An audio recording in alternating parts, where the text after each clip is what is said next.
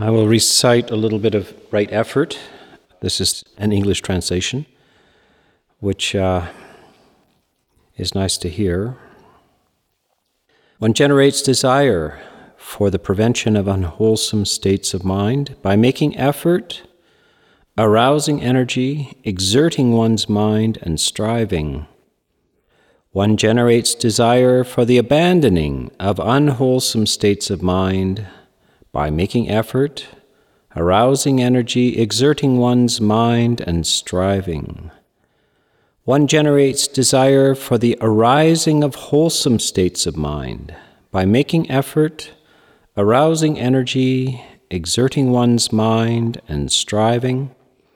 One generates desire for the continuance, non-disappearance, strengthening, increase, and full development of wholesome states of mind by making effort, arousing energy, exerting one's mind, and striving. That is almost instructions for playing football, isn't it? It's very rah-rah. There's nothing subtle about it, is there?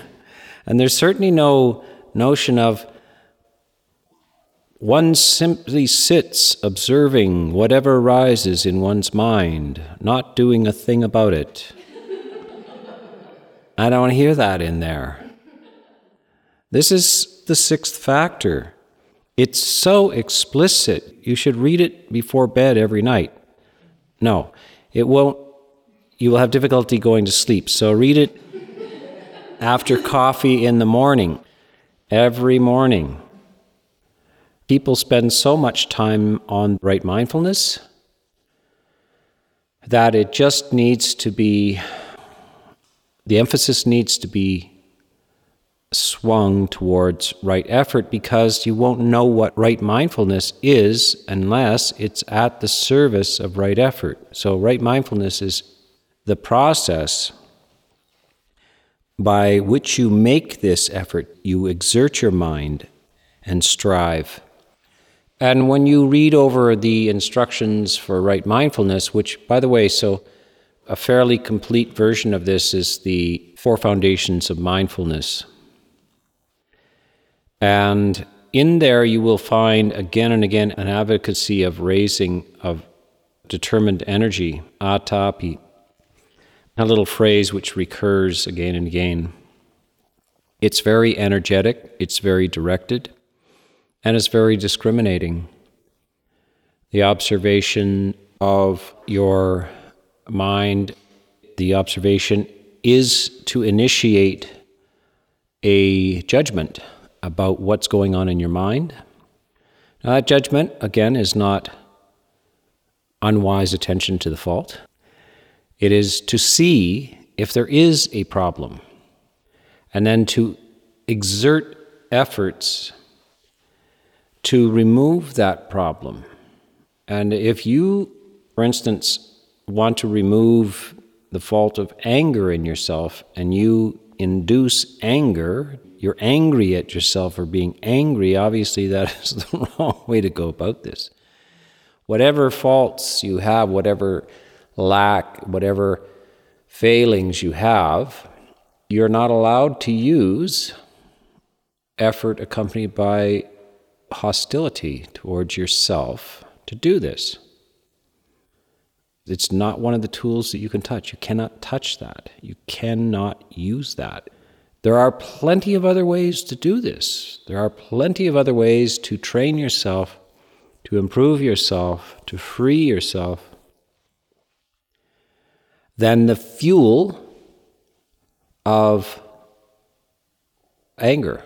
And that's any kind of, I got angry at myself and decided I wouldn't do that anymore. That's a tool and that's a fuel, but it is the wrong one. You're reinforcing a certain type of energy, which is going to lead to further delusion.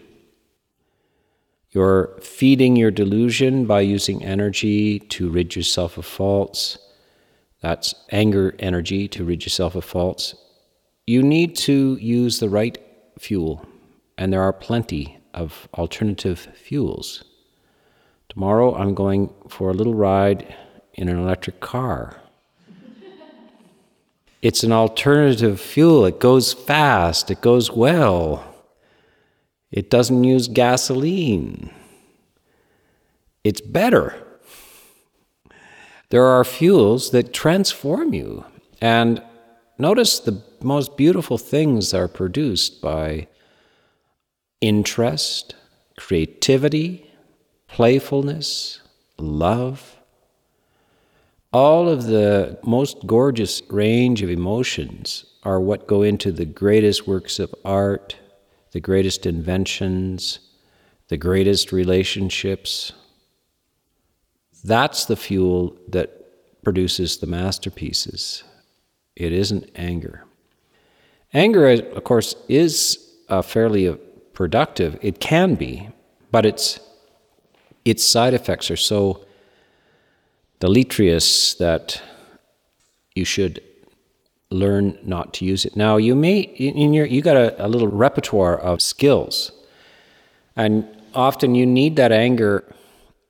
Well, you think you need the anger usually for empowering yourself. So when things are frustrating you and so forth, in your normal, peaceful way, you feel unable to assert yourself, to defend yourself, to give justice to yourself. So you end up naturally drawing on this anger, which empowers you for a while. It's a sign. Why do you need to be angry? Because you're not feeling very powerful. You're feeling weak. So that also has to be examined. This need to feel weak in order to assert yourself or bring justice for yourself is not necessary. You don't have to feel angry in order to do that. You need to be able to do that in a peaceful, rational, even positive emotion. You need to be able to say the things which need to be said. And you need to realize you don't have to be angry to do that. Sometimes people who are shy, that's the only way they know how to actually assert themselves or not be tread upon. But there are other energies that do that, and you should practice that. And that's something you should rehearse in your mind. You should rehearse scenarios where you needed justice, where you needed some sort of assertion, and you should walk through that with refusing to do it any other way than with goodwill, courage perhaps. Better than courage, though, is fearlessness. To simply do it without fear. Loving kindness is a great one for helping you with fearlessness, because the nature of loving kindness is that it's fearless. It is the essence of loving kindness is you feel safe. So if you want to find courage and even beyond fearlessness, try loving kindness.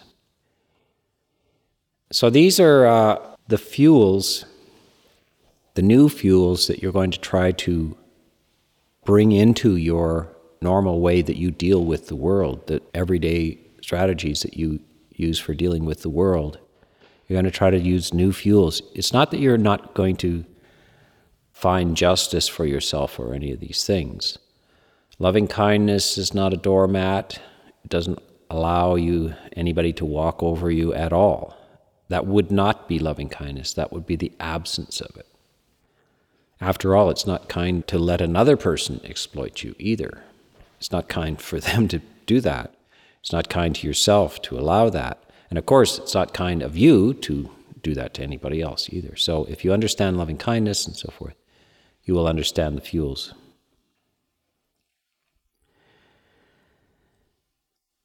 Making effort, arousing energy, exerting one's mind and striving.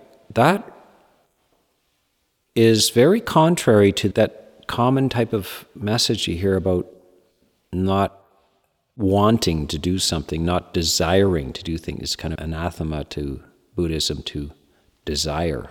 The Buddha was very clear. A man came to the Buddha and asked, isn't it a bit of a contradiction to teach a doctrine of ultimate freedom from desire, and then to desire to be free of desire? Isn't that a contradiction? Some people thought at that time. And again throughout history to this day. Isn't it a paradox to want to get to the end of wanting? And the Buddha says, no, it is not a paradox. The Buddha is an excellent logician, by the way. He's not just a mystical teacher. He puts Plato and Aristotle to shame in terms of logic. Stuff that have only been solved, logical structures that have only been solved in the most recent philosophical thinking, were handled very, very well by the Buddha in the 5th century BC. He says, it is like a man who has a sliver. He takes a needle to get the sliver out. He doesn't want a sliver in his hand. And now he's going to take a needle and put another sliver in, but to get the first sliver out, because otherwise the sliver will stay in your hand. So you need the second one to poke and prod and to take it out. But then he doesn't continue with the needle, right? He puts the needle aside. He's got the problems out. He's removed the sliver. And so he sets aside the needle as well. So this is a desire to come to the end of desire. And so this should be understood. Remember, one of the talks was about these words like desire and craving and thirst and wanting, and it gets kind of confusing unless you know what it's referring to. As you can see, the Buddha and the Arahant disciples actually were quite active. They had enough desire to get up and walk across the room. They went on alms round. They had to get fed every day, and they had to make the effort to go out and get the food, or you don't eat. They had to get the basics of life: food, clothing, shelter, and medicine. And they had to make effort to do that, and that requires a volition, an intention, and a continuation, maintenance of that intention until the goal is reached. So that is not in any way contaminated with craving or desire, these kind of words. So you need to sort out this idea, and that you can't, remember that the raft simile, I bet you do by now. The raft cannot be abandoned on this side of the river. It's on the other side of the river where the raft is, you don't need to carry it on your head anymore. You can just walk away, not this side of the river. So there are teachings of Buddhism and other quasi-Buddhist type of ideas that propose that you abandon the raft on this side of the river, that you don't have any aspiration or desire for enlightenment, that you aren't motivated for such things. That would be to abandon the raft on the wrong side of the river. You actually have to get wet. You have to go into it, and you have to kick and paddle. And we have to get straight about where it's appropriate to have a strong effort and desire, and where it's no longer necessary. You have accomplished the goal, and you are fully at ease. Your being is at ease now. You're seeking nothing because you have nothing to seek. Don't stop seeking until you have nothing to seek, nothing more to do. So that, in a sense, is the definition of the Arahant. One whose work is done. Don't stop before your work is done. And that feeling, what would the Arahant have the feeling of? That they couldn't ask for anything more. And a spiritual aspiration is to ask, is like Oliver Twist, is to ask for more soup, sir.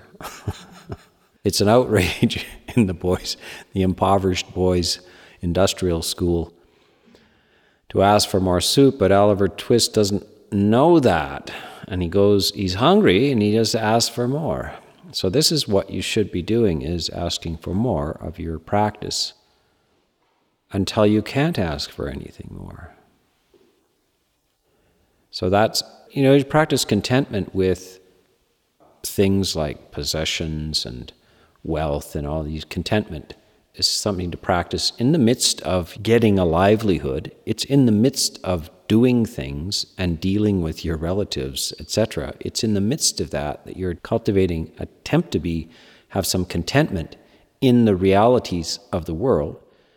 But that doesn't apply to your ultimate spiritual aspiration. There is no contentment with that. You're always striving. You're always aspiring to greater and greater sense of ease and well-being.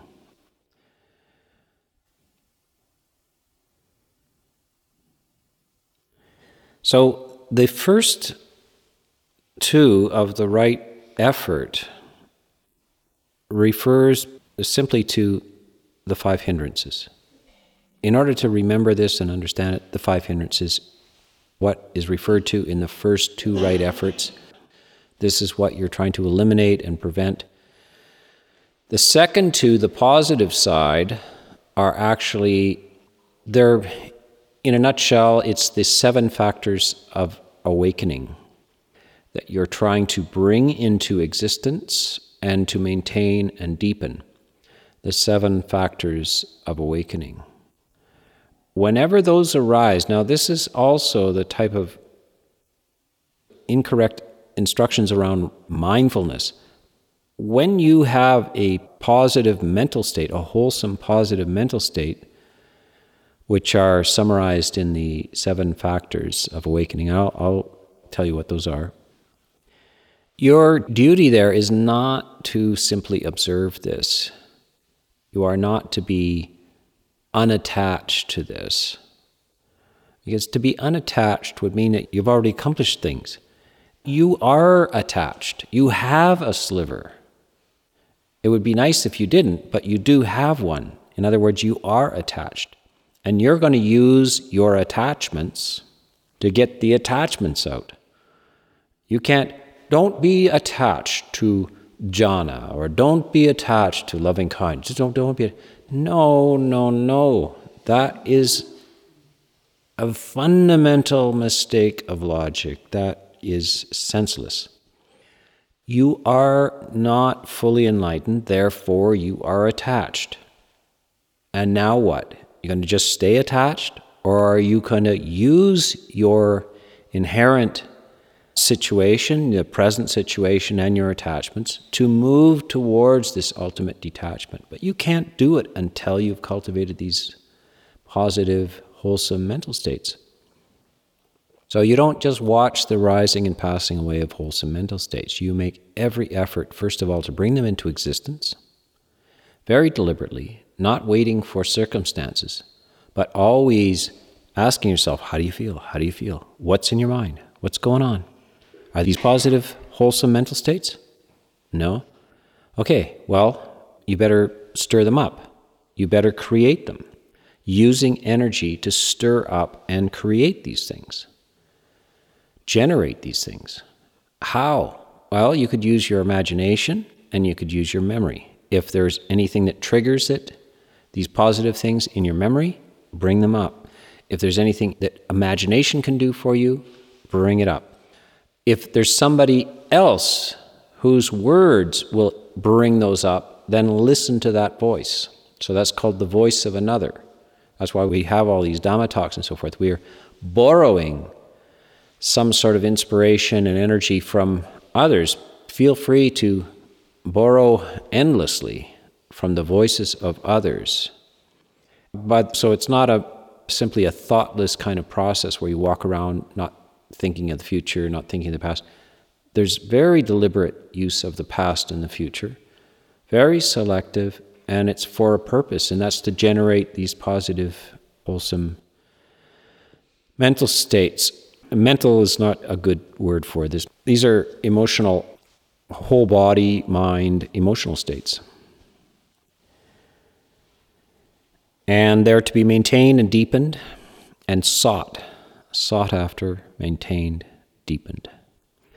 Developing your skill in making them rise and maintaining them, and then working on making them second nature, so it gets easier and easier for them to arise and easier for them to be maintained. And after a while, they're there without even trying. They are the 7 factors of enlightenment and a few others. So I'll give you the 7 factors. Mindfulness is the first. Without this awareness, you're not going to be able to do this. So you're cultivating your attention at the service of right effort and the recovery of these positive emotional mental states. It's always a servant of that. Investigation of Dhamma, which means Dhammas which lead you, basically the Eightfold Path, the investigation of this, and this kind of like Dhamma talks on effort and mindfulness and samadhi and anicca, dukkha, anatta. These are the things which you are to investigate, and it's very refreshing to really just bring them into your mind and really scope out the situation and not just drift in mundane kind of thinking. You become a mystic or a philosopher contemplating the nature of existence itself, and it's riveting. This brings up energy. A factor of enlightenment is energy. A factor of enlightenment is joy. And so joy is a factor of enlightenment. Energy and joy go together very well. Energy actually inclines you towards joy. The energy rises because you're actually interested. Now, what are you interested in? The investigation of Dhamma catches your attention, you get interested in it, you start to be energized by that, and whenever you're interested and energetic, you are joyful. That's where joy comes from, by the way, is interest itself. Interest in anything, actually, but not all objects are Dhamma objects. But notice that ordinary people who never are exposed to Dhamma also have joy sometimes in their life. They enjoy things. What's in common between that joy and the enlightenment factor of joy is, in both cases, their mind is interested. It is absorbed in something. And the natural side effect of being interested and absorbed in something is joy. You will feel an enjoyment. The 5th factor is tranquility. After you have been engaged in some sort of deeply interesting inquiry or whatever has caught your interest over time, and you've had the invigoration of energy and so forth, at some point, it's enough. You will be thinking, I'd like to do this tomorrow, but it's enough for the mind. And the after effect of that is that you experience a period of serenity. Even if it's some sort of game that you've been playing, soccer or whatever, or some sort of book that you've been reading, if it's been really enjoyable experience, absorbing your attention, making time disappear. And by the way, when time disappears, also your body disappears. Like the heaviness of the body is gone when your mind is absorbed. And afterwards, you feel that you can relax for a period of time. You can be at ease. Your mind is set at ease. And that's the same for the meditative process, that once you have generated this energy and active side of these enlightenment factors, the natural byproduct is that you can coast for a while. You've been vigorously bicycling up hills, and now you're at the top and you get to glide. What do they call that? Coasting. Yeah, coasting. You get to coast. Now, you can't coast before you've put in some energy. So this coasting is the second part of the factors of awakening. And the coasting, it might actually take you gliding down in a beautiful kind of tranquil way all the way down a winding hill. And then you might just come to the beach, and then you get off your bicycle and you just sit there.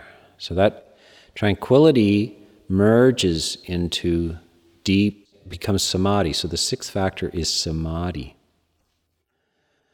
And now, because you've had this lovely exercise, you've exercised, you enjoyed the process, you moved your body around, and then you had the serene enjoyment of and tranquil coasting down the hill, and now you're on the beach and just enjoying the sound of the waves rolling in, and you feel that you could be still there for a while. You don't feel the need to move around anymore. You feel that stillness is intensely enjoyable now. And if the circumstances are right, then that moment of peace and ease you might open your eyes and realize that the stars have come out now. That you have gone into a state of such stillness that time just flew by and you don't know where it is, and basically nothing was happening there. And that nothing happening, that absolute stillness, is one of the most remarkable things a human can experience.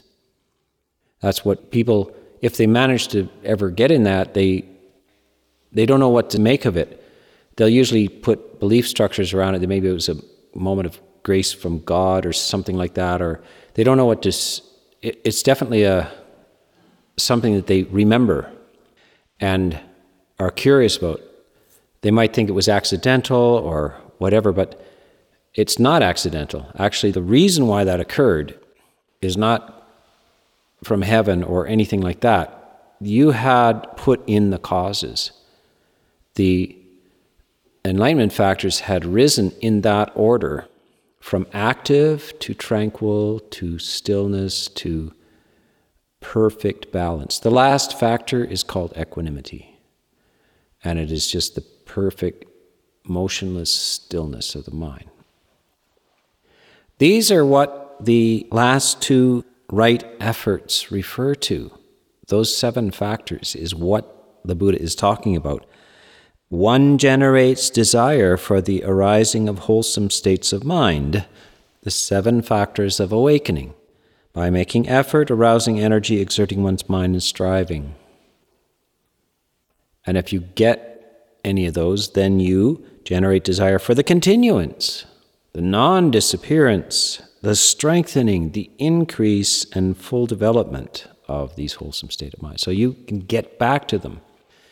It's not whimsical. You practice.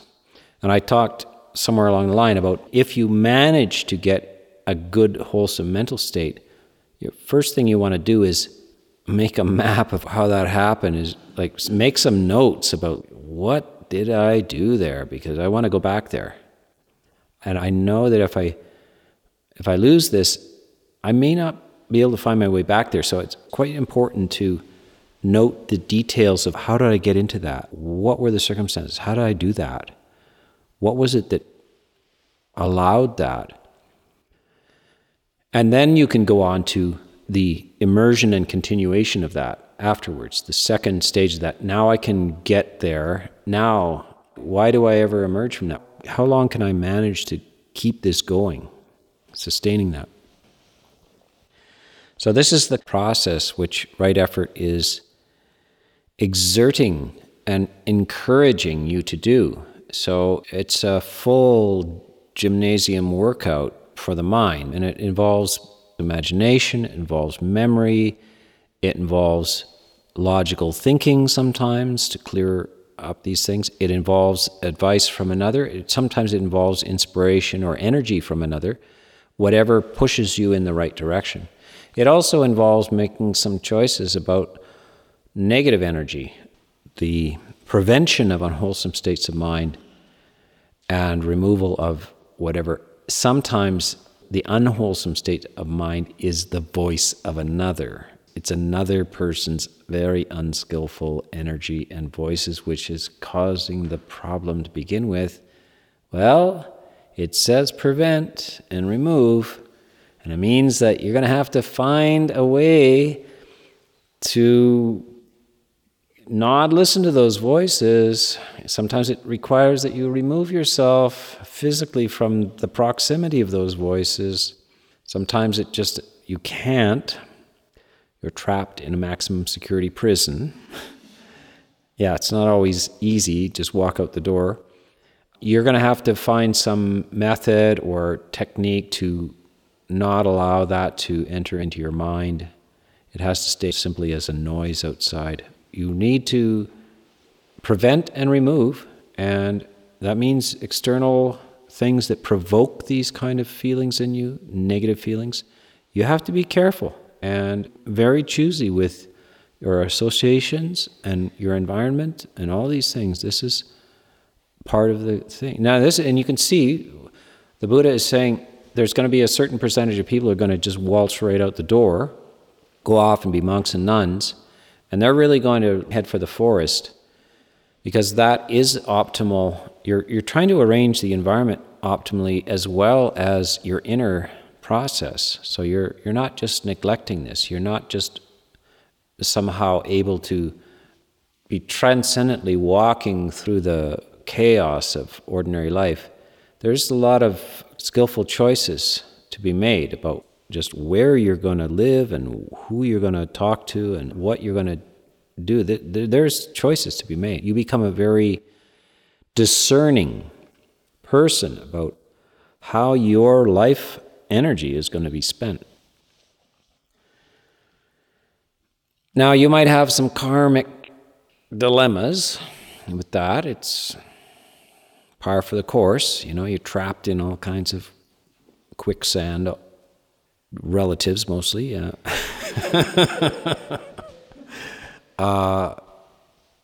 Code word for relatives, quicksand. It doesn't always work that way. Sometimes they're sublime and uplifting and so forth, but there are just karmic dilemmas, and everybody's got their situation. You're going to have to work with the best will in the world for yourself in order to minimize any negative energies. You do the best you can, but at the same time you realize, you can't just snap your fingers and have perfect place in the forest, always supported in the right way. So you have to work with it and try to be as skillful as possible and make some choices about where you're going to spend your time and how you're going to spend your time in order to prevent these two negative things from arising, these first two aspects of right effort.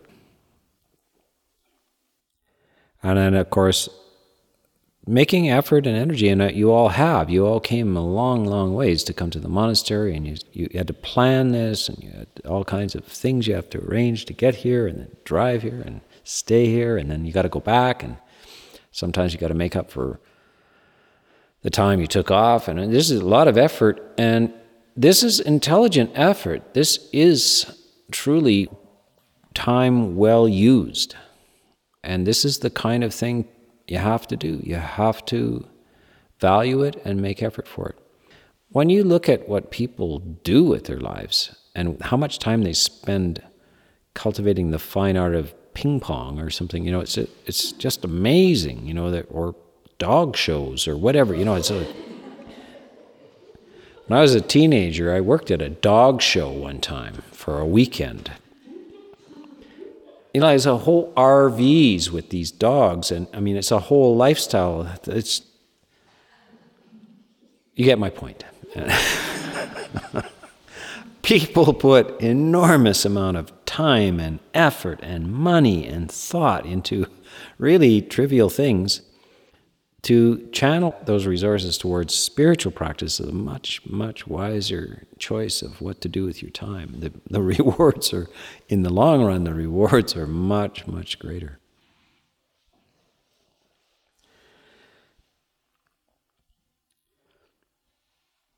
So the other wholesome ones, aside from the 7 factors, you can also remember that the 4 sublime abidings are also wholesome mental states, wholesome emotional states that are also very conducive in the direction of liberation. We talked about that the other day, about the 5 meditation subjects, and one of them was loving kindness. So you can assume also that any of the 4 sublime abidings would also be appropriate there. For what is it? For overcoming the aversion, the natural aversion. We need to replace that and sustain loving kindness or compassion or sympathetic joy or equanimity in order to fill the space which can be taken up by anger. So that's a form of prevention as well. So it's interesting that the positive mental states, the positive emotions, are also one of the best ways of preventing the negative ones. When you are in those positive states, you are preventing the arising of the negative ones. Your mind can't do 2 things at once. It can't be angry and filled with loving kindness at the same time. Mutually exclusive. By the way, occasionally people will say that they're angry, but they're detached from their anger. Or they're feeling greed, but they're detached from their greed. You'll hear that. It doesn't work that way. What you can be detached from, I have a painful wrist, and I am detached from that. Yes, you can be detached from pain in the body. You can have a pleasant sensation in the body and be detached from it. That feeling, you can be detached from it. The other feeling, this is just a confusion of language, the emotional feeling of anger or greed or something, you're not detached from. You are angry. You're not detached from anger. There's not 2 of you, one that's not angry and another one that is. You can be detached from another person's anger. Somebody's angry, you're not. You're detached. You're not going to buy into it. That's perfectly, but you're not both angry and detached from your anger. That's a common mistake that you will hear. You can be somewhat objective you can be aware of your anger and not be totally lost in it, but you're still angry. Never make the mistake to think that you're somehow not involved in it. The fact that you're somewhat observant of it and you even think at the time, I'm angry and I really shouldn't be. You're still not detached from your anger. You are angry. You do have a little bit of hope there, though. Whereas if you're just angry and have no ability to recognize it, you're just lost in the story, there's no hope in that condition. A little bit of awareness and recognition that this is not good is better, but it's not detached, and it's not what we mean by mindfulness. Mindfulness, when that happens, the proper function of mindfulness is to observe and call in the troops. That has to go. Stop that in its tracks. And as soon as you can, replace it with something that has nothing to do with that. Ideally, its opposite, loving kindness. If not its opposite, at least equanimity, at least neutrality. That's a very important point. It's misexplained so many times, but it's really important that you really understand that when you're really not dispassionately objective about your own anger, you're not. You are swallowed. You are in it. Yeah.